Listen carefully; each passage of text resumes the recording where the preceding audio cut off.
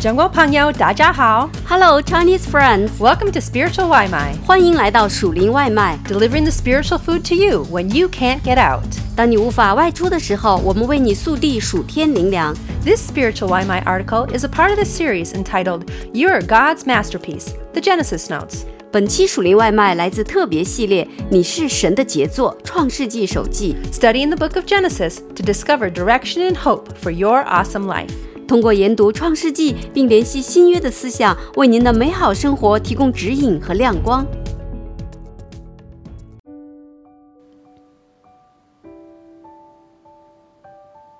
字节，创世纪第35和第36章。糟糕的一天过后，现在怎么办？示剑城刚刚被毁，雅各的儿子们杀了城里的所有男丁。现在怎么办呢？雅各害怕周边的人会来报复灭绝他们，他正尽力摆脱一个可怕的处境，看不到任何生存的希望。经历了糟糕透顶的一天，他现在准备做什么呢？你是否也曾经历过一个毁灭性的处境，然后想，现在怎么办？我的将来完蛋了。从雅各的生命中，我们可以看到神是如此的恩慈良善，他总是给我们更多的机会来与他共同前行，有一个新的起点。神先迈出了第一步。神对雅各说，起来，上伯特利去，住在那里，要在那里筑一座坛给神，就是你逃避你哥哥以扫的时候向你显现的那位。创世纪35章1节。在示剑城之灾过后，神先踏出了第一步，他亲自对雅各说话，给了他特别的指引，去伯特利，就是上次经历灾祸后我遇见你的地方。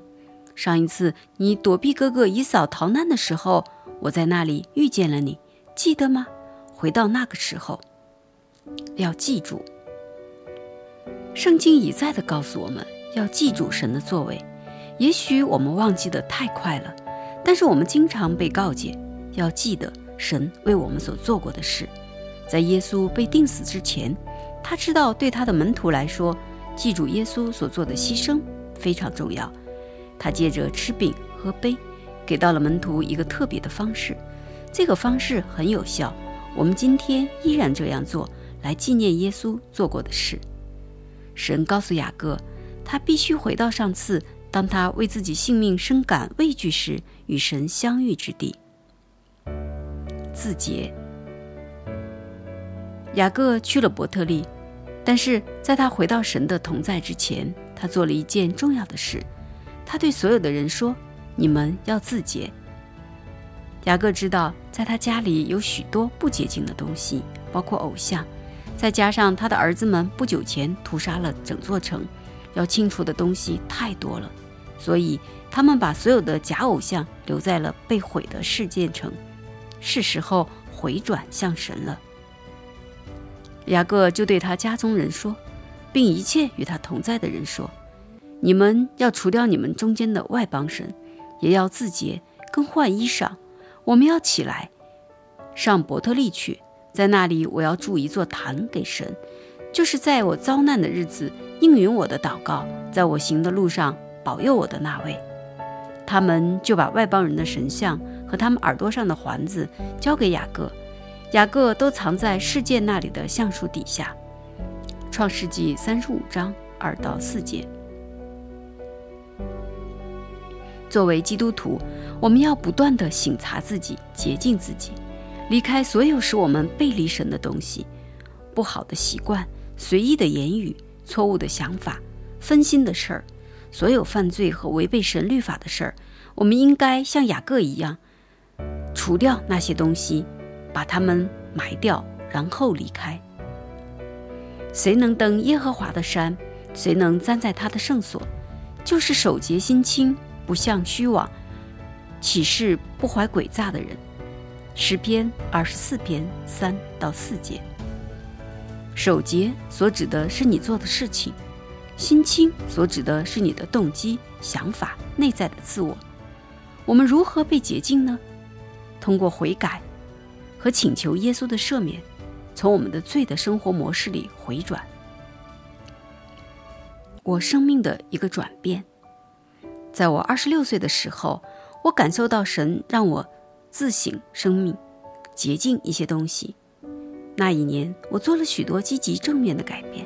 我抛弃了一些不健康的人际关系，我处理了许多知道不能荣耀神的书，甚至放弃了某些音乐，因为我想在听音乐的时候更加专注于耶稣。我改掉了不好的习惯，花更多的时间祷告。一位女宣教士的生命深深触动了我，她把所有的一切都献给了主。直到今天，我还清楚地记得，那天我把很多阻碍我生命的东西都扔进了垃圾桶。主清晰地对我说，这代表你决志要成为圣洁。我被无限的自由和喜乐所充满，并以充满活力的敬拜来回应了他。我跟一个邻居是位好的基督徒，见我这么做，后来他遇到我，大笑着问我说，出什么事儿了？我看见你在屋子外面敬拜啊。洁净我生活方式的那一刻，给我带来了更多的改变，也给了我服侍神的机会。雅各洁净居所。雅各知道他家里有很多不洁净的习惯，在见神之前必须要洁净。在你的生命中有需要被洁净的东西吗？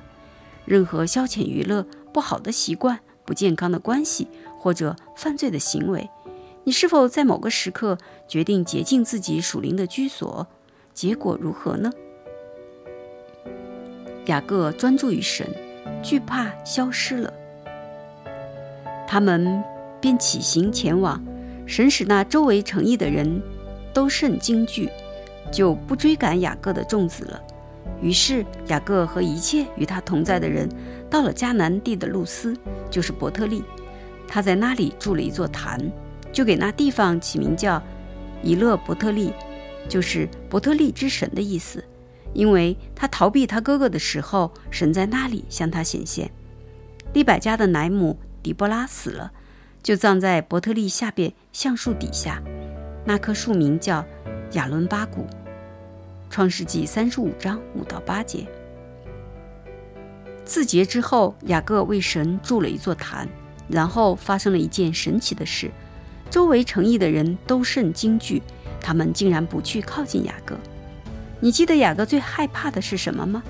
他害怕被周围的居民所灭绝，但是神帮助雅各重新聚焦注意力，不要害怕被毁灭，专心自洁敬拜神。别再害怕了，开始想着怎么与神同行吧。结果是什么？神消除了危险。当我们在生活中先寻求神时，似乎其他所有的事在神的帮助之下都解决妥当了。你们要先求他的国和他的义，这些东西都要加给你们了。所以不要为明天忧虑，因为明天自有明天的忧虑，一天的难处一天当就够了。马太福音6章33到34节。神再次显现。过些时候，雅各全家到了另一地方，神向雅各显现，并且重申了他给雅各的应许。雅各从巴旦亚兰回来，神又向他显现，赐福与他，且对他说，你的名原是雅各，从今以后不要再叫雅各，要叫以色列。这样他就改名叫以色列。神又对他说，我是全能的神，你要生养众多，将来有一族和多国的民从你而生，又有君王从你而出。我所赐给亚伯拉罕和以撒的地，我要赐给你与你的后裔。神就从那儿与雅各说话的地方升上去了，雅各便在那里立了一根石柱，在柱子上奠酒浇油。雅各就给那地方起名叫伯特利。创世纪35章9到15节。3个人的死。他们从伯特利起行，离以法他还有一段路程，拉结临惨，甚是艰难。正在艰难的时候，收生婆对他说，不要怕，你又要得一个儿子了。他将近于死，灵魂要走的时候，就给他儿子起名叫便俄尼，他父亲却给他起名叫便雅悯。拉结死了，葬在以法他的路旁，以法他就是伯利恒。雅各在他的坟上立了一桶碑，就是拉结的墓碑，直到今日还在。以色列起行前往，在以德台那边直达帐篷。以色列住在那地的时候，流便去与他父亲的妾毗拉同寝，以色列也听见了。雅各共有12个儿子，利亚所生的是雅各的长子流便，还有西面、利未、犹大、以撒迦、西布伦。拉结所生的是约瑟、便雅悯。拉结的使女毗拉所生的是但、拿弗他利。利亚的使女西帕所生的是迦得、亚舍。这是雅各在巴旦亚兰所生的儿子。创世纪35章16到26节。在这一章，我们看到有3个人死了：底波拉、拉结、以撒。底波拉是利百加的奶母，她生前应该很受爱戴，因为她被葬的地方被称为哀哭的橡树。然后我们看到拉结也死了，这听起来让人有些震惊，因为他当时还年轻，而且是这个故事的主角之一。但是我们卑怯地认为他的早亡是因为一个咒诅。你还记得这个咒诅吗？在离开拉班家时，拉结做了什么？拉结偷了拉班的假神。当拉班追上雅各，他向雅各要回那些假神时，雅各在毫不知情时宣告了使他妻子死亡的话。至于你的神像，你在谁那里收出来，就不容随存活。当着我们的众弟兄，你认一认，在我这有什么东西是你的，就拿去。原来雅各不知道拉结偷了那些神像。创世纪31章32节。就是这个咒诅夺去了拉结的生命，只是在他最后一个儿子便雅悯出生之后。我们在这个家族中也看到另一件不幸的事，流便跟他父亲的妾同寝了，这带给流便一个很严重的后果，但一开始并没有出现。在雅各临终前，当他祝福儿子们时，他记得流便做了什么。流便是长子，本应得到双份产业，但是他跟父亲的妾同寝，犯了罪。流便啊，你是我的长子，是我力量强壮的时候生的，本当大有尊荣，权力超重，但你放纵情欲，滚沸如水，必不得居首位，因为你上了你父亲的床，污秽了我的榻。创世纪49章3到4节。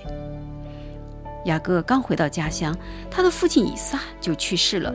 雅各和以扫弟兄2人又重聚了，一起埋葬了他们的父亲。雅各来到他父亲以撒那里，到了基列雅玛的曼利，乃是亚伯拉罕和以撒寄居的地方。基列雅巴就是希伯伦。以撒共活了180岁。以撒年纪老迈，日子满足，气绝而死，归到他列祖那里。他2个儿子以扫、雅各把他葬埋了。创世纪35章27到29节。以扫，以东人之父。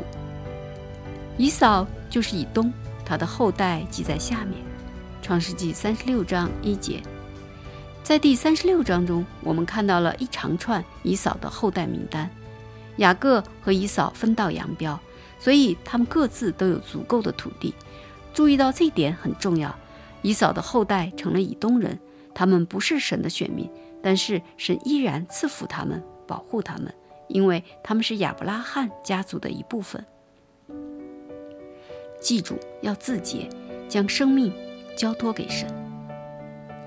回顾神在你生命中的作为，记住他所成就的，记住他对你的应许，记住那些你清理自己的属灵居所，并且将生命交托给神的时刻。以撒和雅各的生命并不轻松，但是在艰难的时刻，神向他们显现，成为他们的神。神会在你需要的时刻向你显现。愿你将自己的一切都交托给神，愿他成为你的神。